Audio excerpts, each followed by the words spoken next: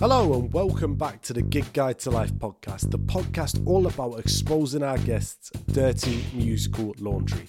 I'm your host, Will Stevenson, and this week I am joined by Tom Haywood from Doncaster alt rock heroes, The Blinders. Hi man. How are we doing? You alright? Good, how are you man? We had a brilliant chat about everything from the importance of the pub and Black Sabbath tattoos to the Labour Party and safe gigs for women, along with The Blinders' new record, the suitably titled Fantasies of a Stay-at-Home Psychopath. I'll be back at the end with some more information, but for now, sit back, relax and enjoy episode 4 of Gig Guide to Life with Tom Haywood. So you're all recovered now? Yeah, just Lovely. about. I got a horrible food poisoning over the weekend actually. Really? Yeah, it sucked. But all good now. Thanks for asking. No worries. At least you knew what it was. I was worried when obviously we were saying about illness and stuff. I was like, Jesus, you know, you assume the worst, don't you, at the minute? You know what I mean? Yeah, no worries. No, I just about sort of got my head together again yesterday. So, all good though. Oh, nice one. Well, thanks for your time, man. We'll kick No, right thanks into for it. inviting me. No worries. So there's just a few things I wanted to chat to you before we got into the questions about live music. Of course. First of all, you guys have just released the Mule track, Blinders, which you said was based on a painting by Paul Nash. I went and read the blog post all about it. I really enjoyed the post, and I went and had a look at the painting as well. And I thought it was an amazing piece of art. And for me, and I think you drew on some similar ideas, I saw a lot of parallels with Black Lives Matter and the protests that have been going on stateside at the moment. Which is a much more important cause than World War One ever was. Sure. No, carry on. But I just thought it was a really powerful track, and I thought it was something maybe a little bit outside of your usual wheelhouse to be inspired by such a specific event. So if you just tell us about that, really. Yeah, I mean, it was. So yeah, no, you're right. It's a painting that hangs in the Imperial War Museum, and it's one of those pieces that just burn an impression on you. It's so profound, and you find yourself just staring at it, and before you know it, you're chasing a sort of rabbit hole of thought and emotion. But like you say, it's a bit of a sort of interesting way to develop a song just from a piece of artwork. But I think that's what we've tried to do for this record, is just outsource influences a little bit differently, try and turn things on the head a bit, because with stuff like Paul Nash's artwork, with it, it's slightly got a surreal aspect to it, and it does literally make you tilt your head sideways and look at things a little bit differently, and I just love that.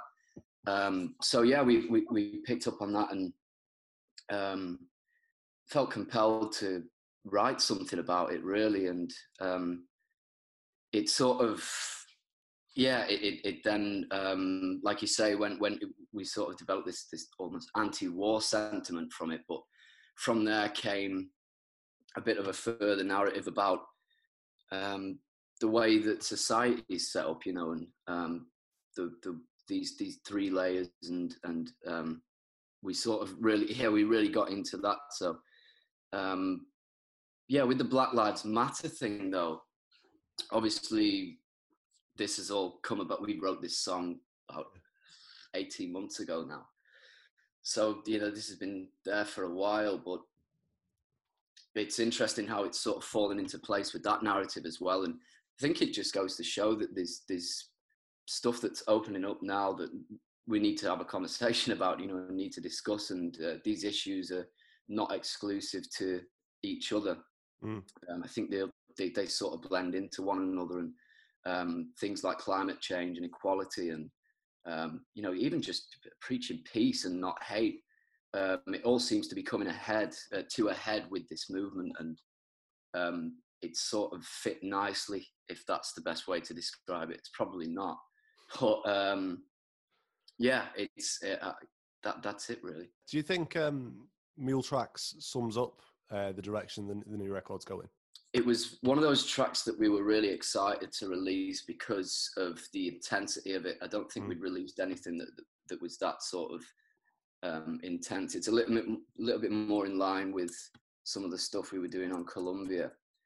But I think we were more excited to get something out there that people could relate to if it was played live. I think there's a big void in people's lives at the moment of that gap of live music that was in everyone's life before. So we wanted to drop something that was exciting and that got the blood pumping. And I thought that Mule Track did that pretty well. Yeah. So how are you coping with lockdown?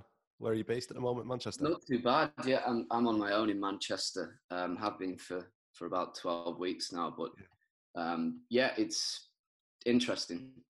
You start to look at yourself a little bit more, and you can't sort of distract yourself that much. It's all very much in front of you, and I think it's been really liberating for writing and for creating. Sort of had a bit of an explosion of creativeness, and just it's been great, really. Yeah. Especially when talking about art and stuff, even just following different projects like painting and things like that. It's been liberating.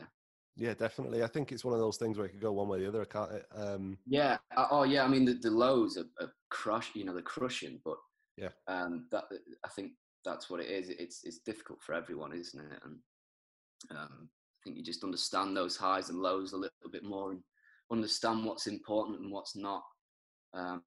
It's important to keep in touch with your family, etc., and maybe not so important to just barrel roll into everything at 100 miles per hour. It's allowed us to take a step back and calibrate a bit, and it's been eye-opening. I don't know about you, but no, definitely.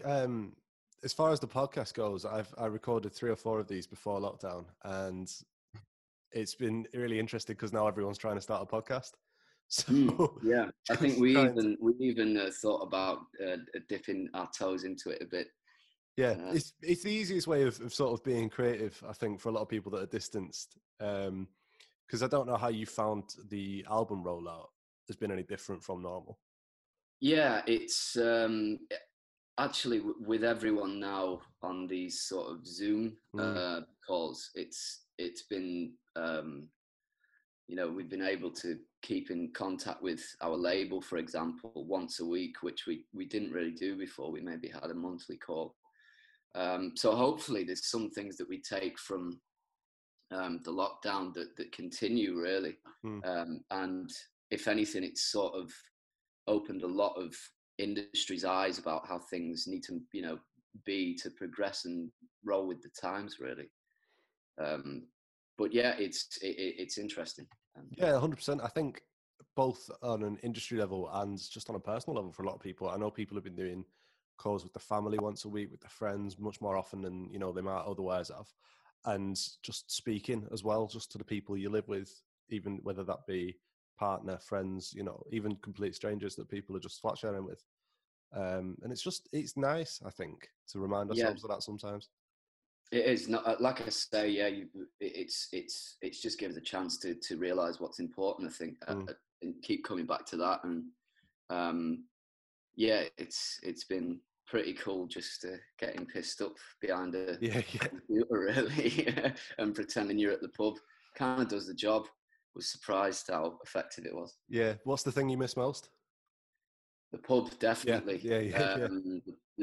I mean, I say that in a funny way, but I think also I didn't realize how much you go to these. It can be any sort of communal place, I suppose. It doesn't have to involve drinking, but any sort of communal place where you get together with people and you just talk and get things off your mind, and you don't realize how much you do that and how much of a release it is.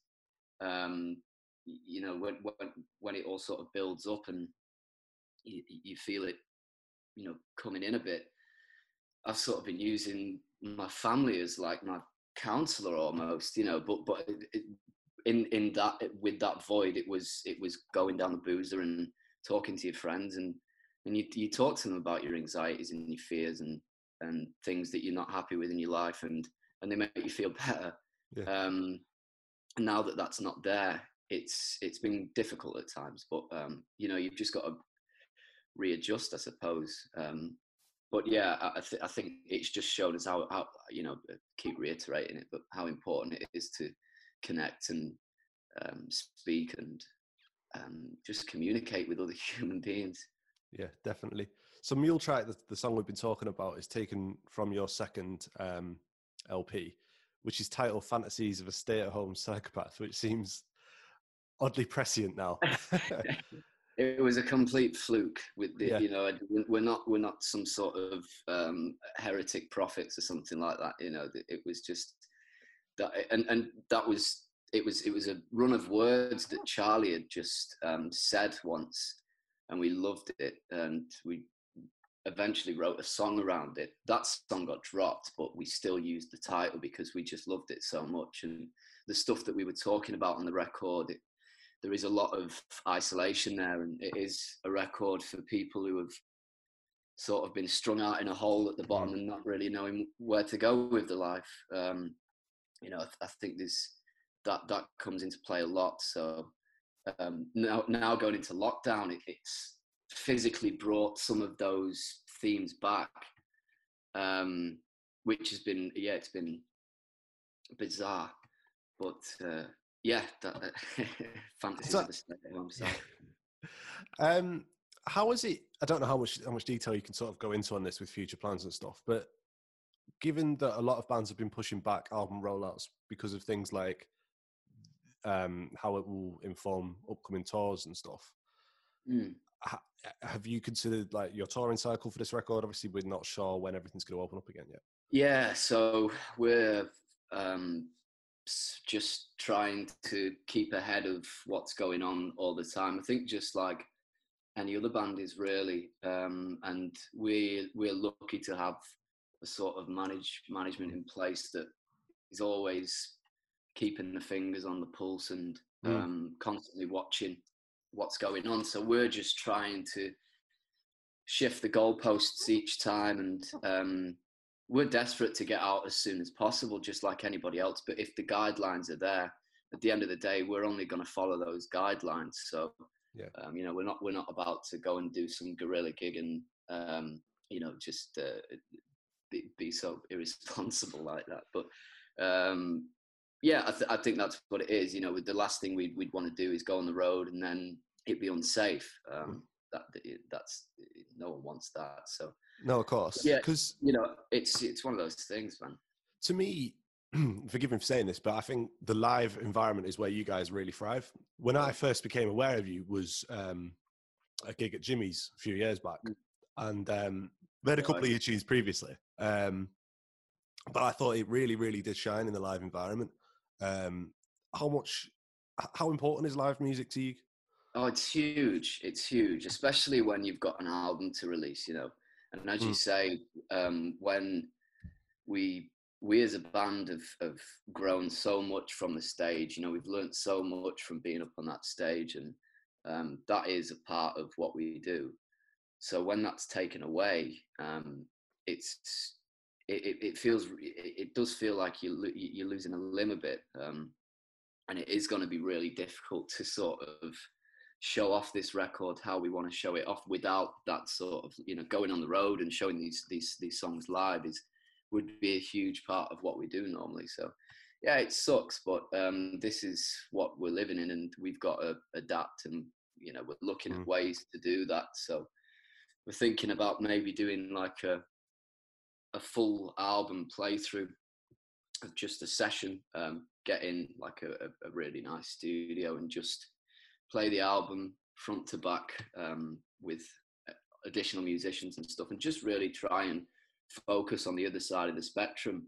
You know, if we can't do a live show with tassels and glitter and fireworks, then we'll do something that is equally as you know, the attention to detail has been there, but just on the other side of the spectrum. I think a lot of bands will be looking at doing that, trying to broaden their horizons and just trying to connect with people in a different way, because that's what it's all about at the end of the day. It's just that connection and that relation that you share with an audience.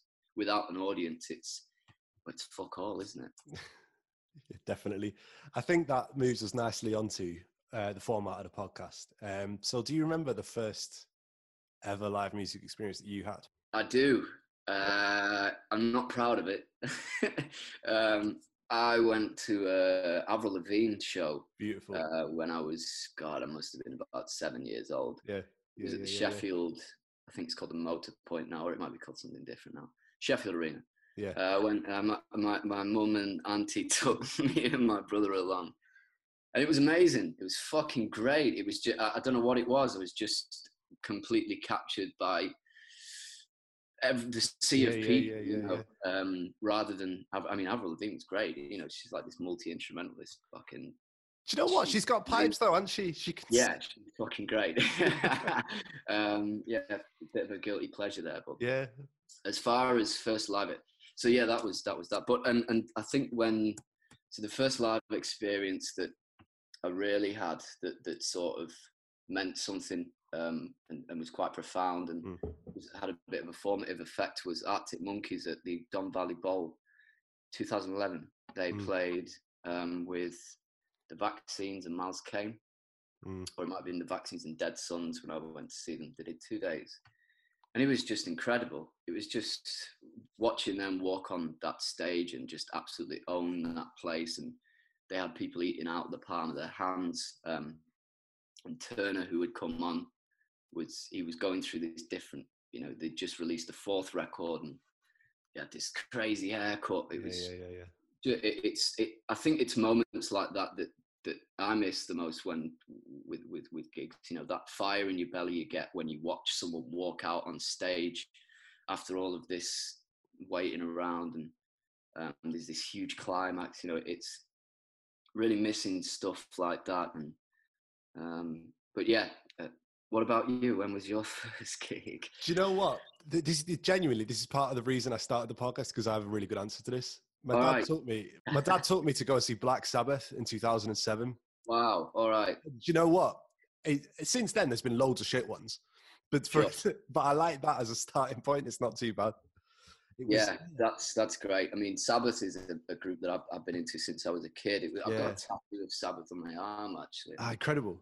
I got that when I was 18 because they made me pick up a guitar. Yeah. 10 years old, Yeah, for me personally, Tony Iommi as well. Like, because even just little tiny things about him, he's left-handed. I can't play guitar for shit, but I thought I'd be able to when I was 10. Like, do you know what I mean? That was what I was getting into. And because he was left-handed, I'm left-handed. He's working class, and he's not from far away either. He's from Birmingham. I'm from the Midlands. Yeah, that's right. Yeah. And it's just like the power of those little tiny things, isn't it? And you think, bloody hell, I could. It's incredible, yeah. And I think it's a beautiful way of how people, again, sort of adapt and shift goalposts. It is because, you know, when he had an accident in the factory and lost the tips of his fingers. So in order to compensate for that, he creates this huge sound that he can get just out of 2 notes. And it's just admirable. It's mind blowing. I think that is the most important thing for creativity, is doing something that is so off piste that you perhaps even yourself don't really believe in, but you just follow it because that's the way you've got to do it. And it becomes this thing, you know. Again, you just, it's sort of put things into perspective as to why we listen to so much music and why we enjoy so many great movies. And it's because there is that visual human connection and you know, audio human connection. You know, when you sit and listen to a record and it's that person's voice that is speaking to you, and you try and put their words into perspective of your own life, you just can't help doing it. We just do it, don't we? So yeah, it's with stuff like this, I think people just want to hear people having a conversation, you know. It's just, especially at the moment when people are maybe, you know, not with anybody else, and just to have that ability to sneak in on somebody else's. That's what I like about all my favorite podcasts. Is sure. It's like, I mean, I don't really listen to them too much, but Charlie does. He's really into, like, you know, some of the Crouch podcasts and stuff. Yeah. But yeah, you know, that's it's almost like eavesdropping on a conversation, or I don't know. It's nice. Yeah, definitely. So what's the most recent gig you attended pre-lockdown? I went to the Growlers at Albert Nice. Hall in Manchester. That was amazing. I Yeah, didn't yeah. get a chance to. I was really into the Growlers when I was a kid. When I was like 16, 17. We used to have a group of friends who, you know, we all just used to be into the same sort of shit, get up to the same sort of shit. And yeah, the Growlers at Albert Hall, that was really great. And I think they're a good example of a band who's just progressed and progressed and progressed. And even if it's not being in the, you know, the public's, you know, some people that don't like the way that they go, but again, some people, it's just completely opened this new realm for them. But, you know, with working with Julian Casablancas, etc., and then going on to do the latest record. So they're just an amazing band, and you know, that guy just shits out melodies, man. I don't know how he does it, but it's just some of the songs you listen to, you're like, fuck, how do they do that, man? Yeah, the Growlers at Albert. What was the last gig you went to? Do you know what? The most recent big gig I went to a couple of like just mates bands and stuff, like Delights, which was cool. But before that, the most recent big gig I went to was Kylie Rae Jepsen, which was beautiful. Really? Yeah. She smashed it. Full band, like saxophonist and everything, and she really good. Yeah. I didn't even know she was still on the circuit for some reason. Yeah, man. If you go and listen to her most recent 2 records, really, if you're into pop music at all, really, I mean, yeah, sure. I'll definitely give them a listen. I'm intrigued. So what's the best thing that you've ever seen? Best gig I ever saw? Yeah. Oh God. I mean, can I have a moment at a festival instead? Yeah. Of course, by all means. Sure. So probably Kate Tempest at Glastonbury.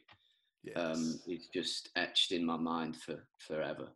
That was, I think, because of the circumstances of the whole thing, and you know, it was the sort of post-Brexit stuff, and there was a genuine feeling of we've lost this, you know, and Labour was crashing down, and obviously then the general election came up, and it didn't, you know, it was a landslide victory to the Tories. So there was that feeling that we were an almost unlistened to sort of bunch. And when Kate Tempest then delivered these you know, beautiful monologues that she does and beautiful songs that she does, you know, there was one point where there wasn't a person inside that didn't have tears down the face. It was just beautiful. It was it makes my fucking lip go thinking about it, actually. It was Kate is just I've never got to see her personally. It's really one of those bucket list things, because she is just an astounding human being.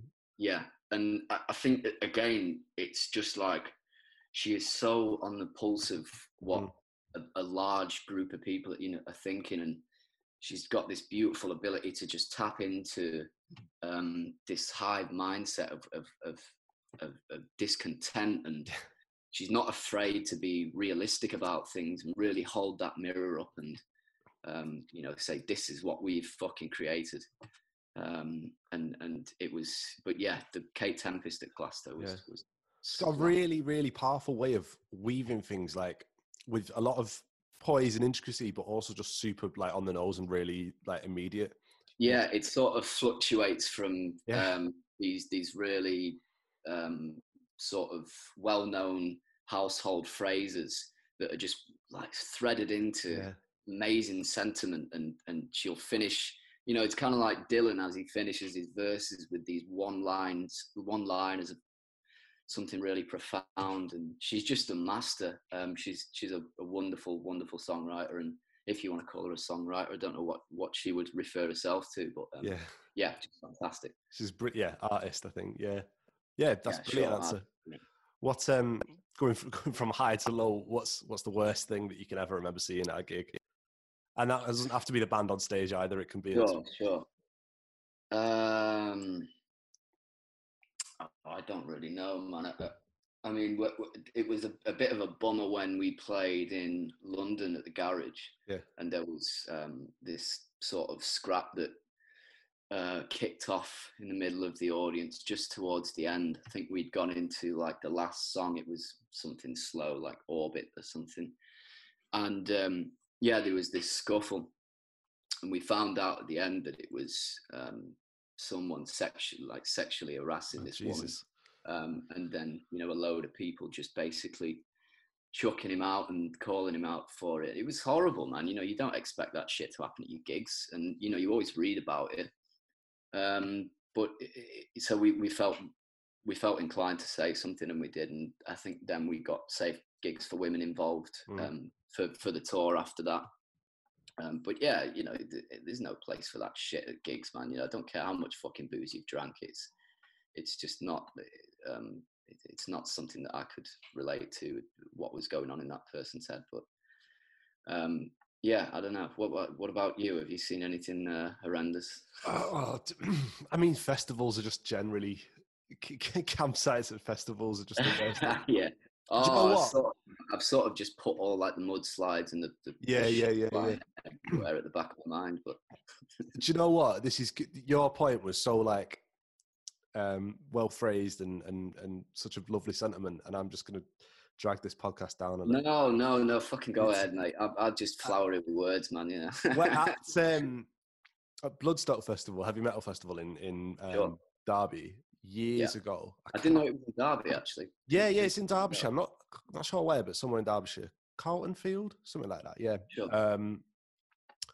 There was I can't remember who was playing at the time. It was someone like Napalm Death or something like this, some very big like metal band, and there was a circle pit going, and in the middle of the circle pit there was just two people just going for it, shagging in the middle of the circle pit, which is the fucking, because it's not romantic music either. That's just like, you know, animalistic sort of calling, isn't it, man? Like a cocktail of probably too many drugs and just shag a post or something, man. You know, like, do you know what I mean? Go to your tent, man. Like, it's calm. It's multitasking, isn't it, to the next level? Yeah. Well, I've got another one for the best thing I've seen at a gig with. God, I can't remember where he was now, but I might have even dreamt it. I don't know, but there was this guy in a wheelchair, and he got put up to the top. Yeah. Where have I seen? Have I seen that online, or did I see that at a gig? I can't remember. But anyway, I'm sure I've seen the clip of this. I think I must have seen a clip or something. Well, if we're talking about the clip, then that's the sort of fucking beautiful moments that I want to see. Where there's some guy in the wheelchair who's getting fucking dead involved, and they pull him up and hoist him on the shoulders and put him right over. Beautiful stuff, man. Yeah, great stuff, man. What's the wildest thing you've seen at a gig of yours in a positive way? I think it depends how you define wild. I mean, wild is someone coming up to me with the face paint on. Like, what the fuck? Where did the idea for the face paint come from? That was a couple of places. Well, it came from nowhere, really. I remember we had a show at the Deaf Institute in Manchester. It was our first sold-out show in Manchester, and we were on cloud nine. You know, this was a moment where I think we moved to Manchester like a couple of months before, got set up, did a few gigs around Salford and stuff. This was the first one that we'd done in the city. We sold it out, and you know, just saying to the lads in the back, like, we need to do something that's going to make people remember this gig. And I think there was some face paint, there was some blue face paint just hanging around, and I fucking got it. It just went like that down my eyes, just like that. It's like Tommy Cooper. And then went on the stage, and it just the power that I felt from. Like, I don't know whether it was because I was covering my face or whether it was because I knew that people were seeing this terrifying face paint that frankly I just stole from like a Skyrim character or something, like the war paint shit that you can get on those games. Or makes it a lot less scary, doesn't it? Yeah. But yeah, and then it stuck, and we just carried on doing it, and we changed it, and then sort of start to build this character around it and build this narrative. Very much one of those people who can't really write for myself, have to write for people and for characters and for fictional egos. And I think that's still continued to the second record, even though it's a little more subtle. You know, I don't go around with my fucking hair combed back at 7 days a week, as much as I'd like to. But do you think of it as character acting to a degree? Yeah, sort of. It does. I mean, I've never consciously done that. Yeah, but, yeah. It does feel like it's much more comfortable to fabricate this sort of person's ego in your head. Yeah, it sounds psychopathic, but that's just the way it is. Yeah. No, definitely, man. I think it makes sense. I like the idea of it. I think, especially when writing around the topics that you guys cover, it's difficult to sometimes. Absolutely. As I was saying with Kate Tempest, yeah. Not speaking cliche. Yeah, and also it's difficult to sometimes 100% put yourself behind that, but so when we're discussing songs that are of pretty uncomfortable nature, it's much easier to then just step in these shoes of this arrogant sort of character that is preaching these words, that's the way that it works for us anyway, and I'll probably continue to do that until I find a way to properly express my own emotions. No, definitely. You were saying earlier about just as we kicked off, about feeling very creative at the moment. Obviously the second record's all done and dusted. Yeah. Is it more stuff for Blinders, solo stuff that you're working on? So I've been sure to, so I know I've just been talking about writing in this. Yeah. But I've made sure this time around that there's no, there's no sort of boundaries. There's no box that I'm trying to fit it into. A lot of the times I've just dropped songs because I thought they're not Blinders songs. They're just, I don't know what they are.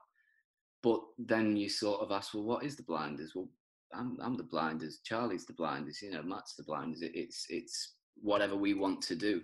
And I think this lockdown has been amazing at this sort of exploring ways to just do what you want, just be creative and do what comes and do what feels right, instead of trying to pander to this image and to this and I think it's also the format. I'm sat in my fucking pajama box. Yeah. You can't be a supervillain. Just smoking like a chimney, and it's been great. Yeah, no, definitely. It's it feels you're very conscious at the moment, I think, of being normal, because we're not going out and performing or anything like that. It's literally day to day of we're all inside. I'm having the same time right now as like whoever, David. Everyone else. I think that again, and maybe from this, that'll be quite a permanent change. That it'll just be we look at this sort of separation of artist and audience very differently, because if anything, especially with social media now and the openness of social media and how it demands you to be so current and almost relay almost everything that's going off in your life. I mean, we don't do it. We refuse to do it just because we don't really take part in that sort of stuff. It's not something that we've really found a way to do yet. But it again, I think bands and the ethos of bands will change, and I think there'll be less of a separation of us and them and more of a collective. I think Idols managed to do that really, really well when they brought out their record, and they've made it so, they pushed for that idea that this is a collective, this is your music, and that's the way it is, and it's absolutely spot on. I think it's something that I think Idols have taken a bit from like the worlds of hip hop and stuff, because I think Sure. that's been doing it for a while, and I think that's influenced by things like hip hop always being having ties to reality TV, whether Sure. through many different means. People have always felt a little bit closer to rappers, even though they've got this big, massive personas that rock bands don't even really have. They're average working class boys or whatever, which is Sure. harder to then make into a persona that you're then putting Yeah. on your Yeah. socials. Because it's just like, I'm just going for a chippy. Do you know what I mean? It's not as... Yeah. Yeah, I mean, it's completely dependent on what the artist wants to do.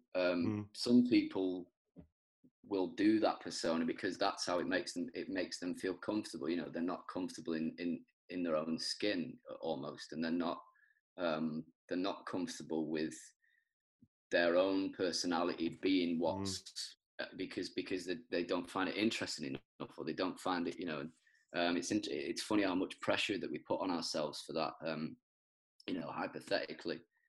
And so I think that might change a little bit. I think it will, like you say, go a bit more to the hip hop sort of ethos of things. I mean, forgive me for my ignorance, but that's one sort of part of music that I've not really got into. I mean, my brother was a huge Wu-Tang fan, but it's one area of music that I'd love to really, really sink into. I know David Bowie, just before he died, he cited a lot of influences from the hip hop world when he was doing Black Star, and that sort of engaged me a bit. But yeah, sort of just left it on the back burner for a while. Interestingly, I've listened to Bad Bad Not Good. Yeah. Yeah, and they do this thing with Ghostface Killer. Yes, that's right. Yeah. But is Old Dirty Bastard, is he passed away? Or? Yeah, he passed away a few years ago. So it's Ghostface Killer, and that is just what a piece of work. Yeah.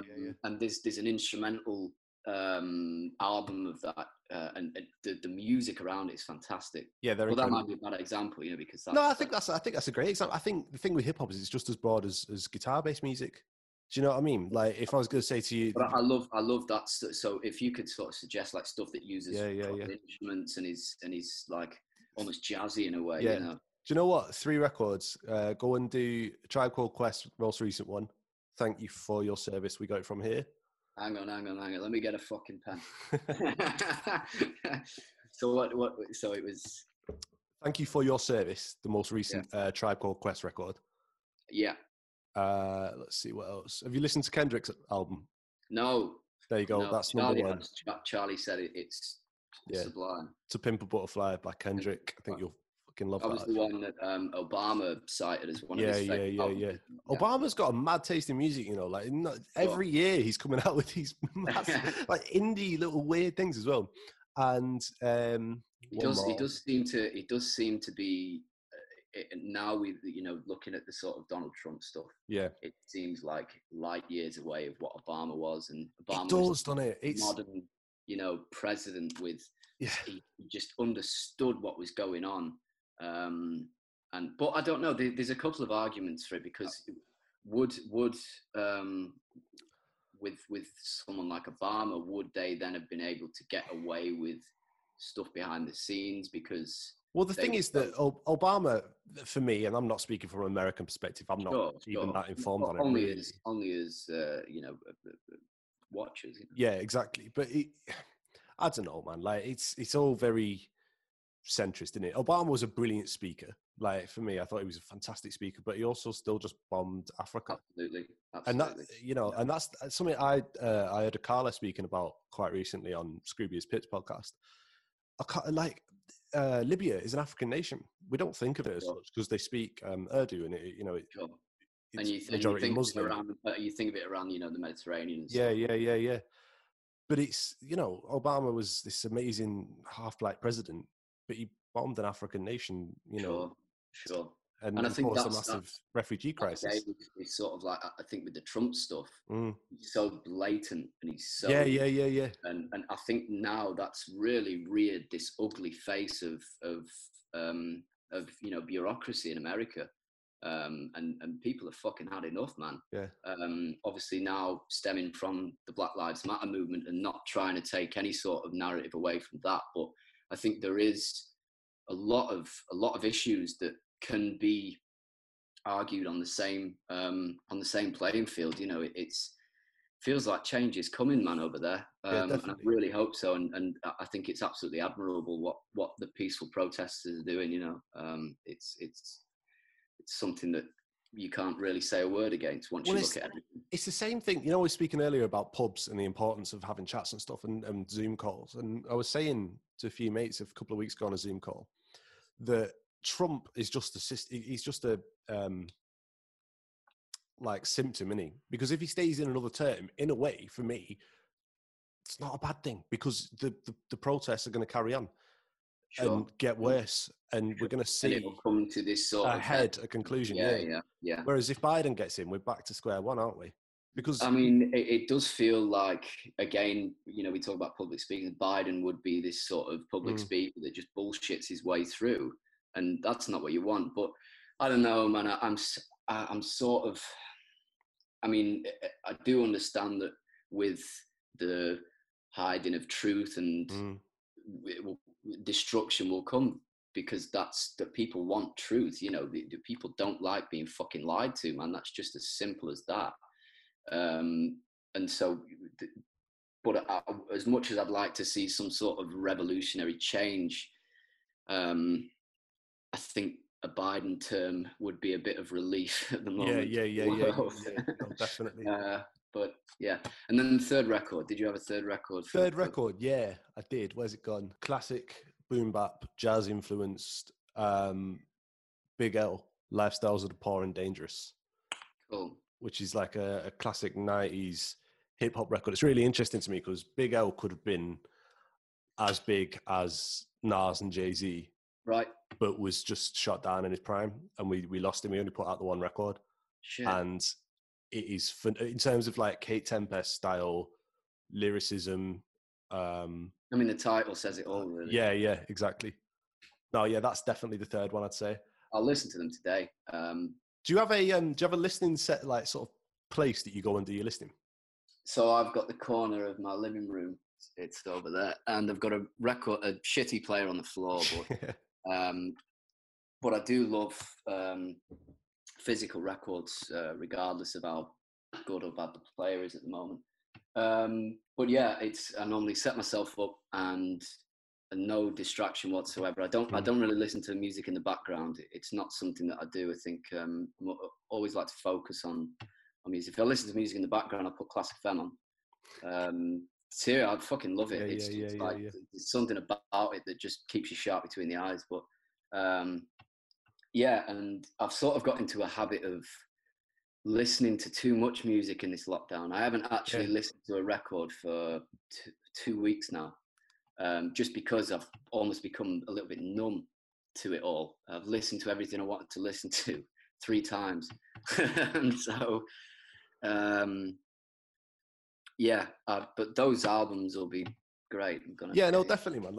I've done the exact same thing. We've just moved house, and I've done the same thing. I've set up a little listening space in my room, in the spare room in the office, and I'm trying to just listen to music here. Because if I'm doing it while I'm just going around taking a dog for a walk or whatever, I'm not fully engaged with it. Yeah, absolutely. And it's I think you sort of, I don't want to gatekeep music, it's not the only way to listen to it. But, I certainly think that I get pissed off when people don't listen to the words. Yeah. I get really, really pissed off. And I, especially so we did the Labour tour in December. We make no secrets that we 100% supported Corbyn in that during his time as Labour leader. What do you think of Keir Starmer? I don't know, man. I've not made my mind up. I've really not made my mind up. I mean, at first glance, he doesn't stand for anything that I stand for in terms of. Sorry, not stand for. That's a bad way to put it. I can't really relate to him the way that I could relate to Corbyn. Yeah, no, I get that.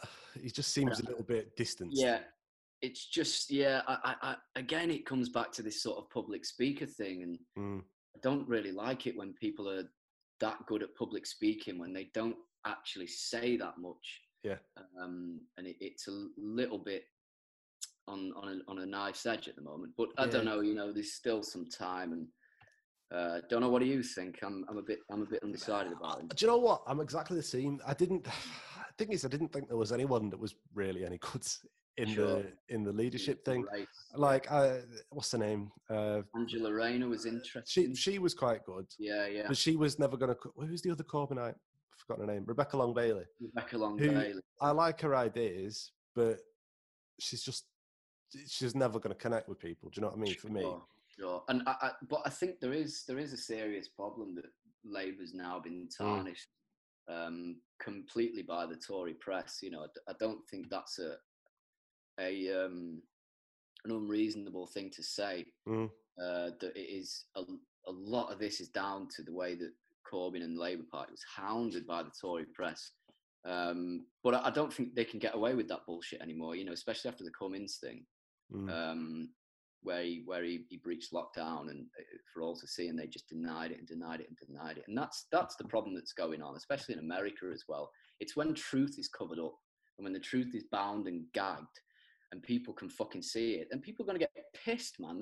They're going to destroy shit because they're fucking sick and tired of these people just leading them to believe that they can do what they fucking want, and they can't, you know. And I think people need to show that. I think that's what people are doing with the Black Lives Matter movement. They can't just do what they fucking want, and they can't just oppress an entire race of people, which is exactly what they're doing. And they've been doing it for 400 fucking years. And it's all coming to a head, you know. It'd be interesting to see where it goes. Don't you agree? Yeah, 100%. Like, it's been wild to me, the amount of people that have said, you know, this is more dangerous than Corona. And not wild in that I'm surprised by it, but just the passion and the ferocity of this to happen now, when this has been going on for so many years. Like, it's not like black people have only just started being killed by the police. This is an ongoing issue. And this has been the sort of tender spark. But if it's emotion that drives us, and I mean, you don't get much more emotion from. I mean, I haven't watched the video. I refuse to watch it. Yes. I don't know if that's disrespectful or not, but I'm just really squeamish with stuff like that. Like, I don't think it is at all. No. Yeah, sure. But yeah, I hate anything to do with death and stuff. But you know, like that is. It's fucking seething. And so if emotion drives us, then that, you know, we've got to jump on that momentum, I suppose. Yeah, 100%. It's a time bomb, isn't it? Because we've all been locked up as well. Like, there's so much eagerness to just do something, as you say.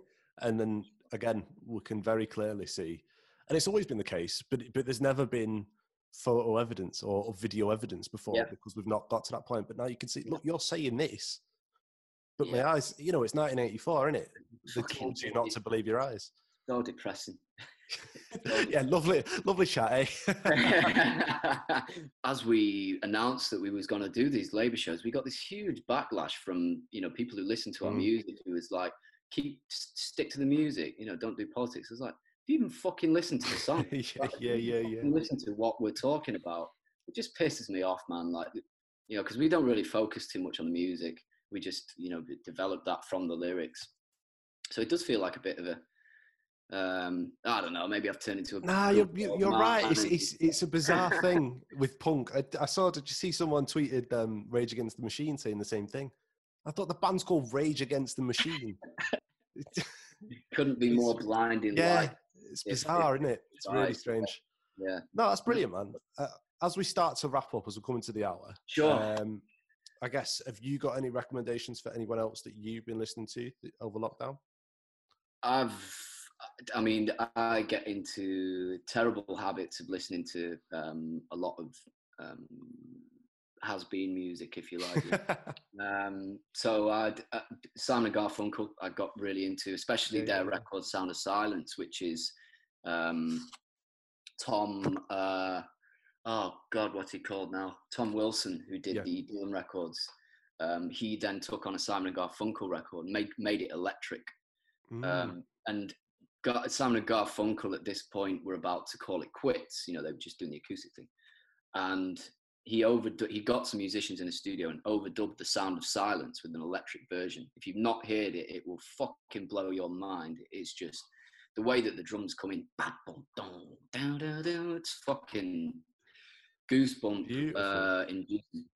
So yeah, Sound of Silence by Simon & Garfunkel. That whole record. Watch out for tunes like Richard Cory, like the Blessed and I Am a Rock.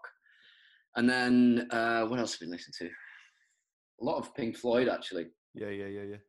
Lots and lots of Floyd. A lot of Dylan. I think Dylan's always been a favourite artist of mine, and especially now when given the time, I think you do need to give time to Dylan records. Yeah.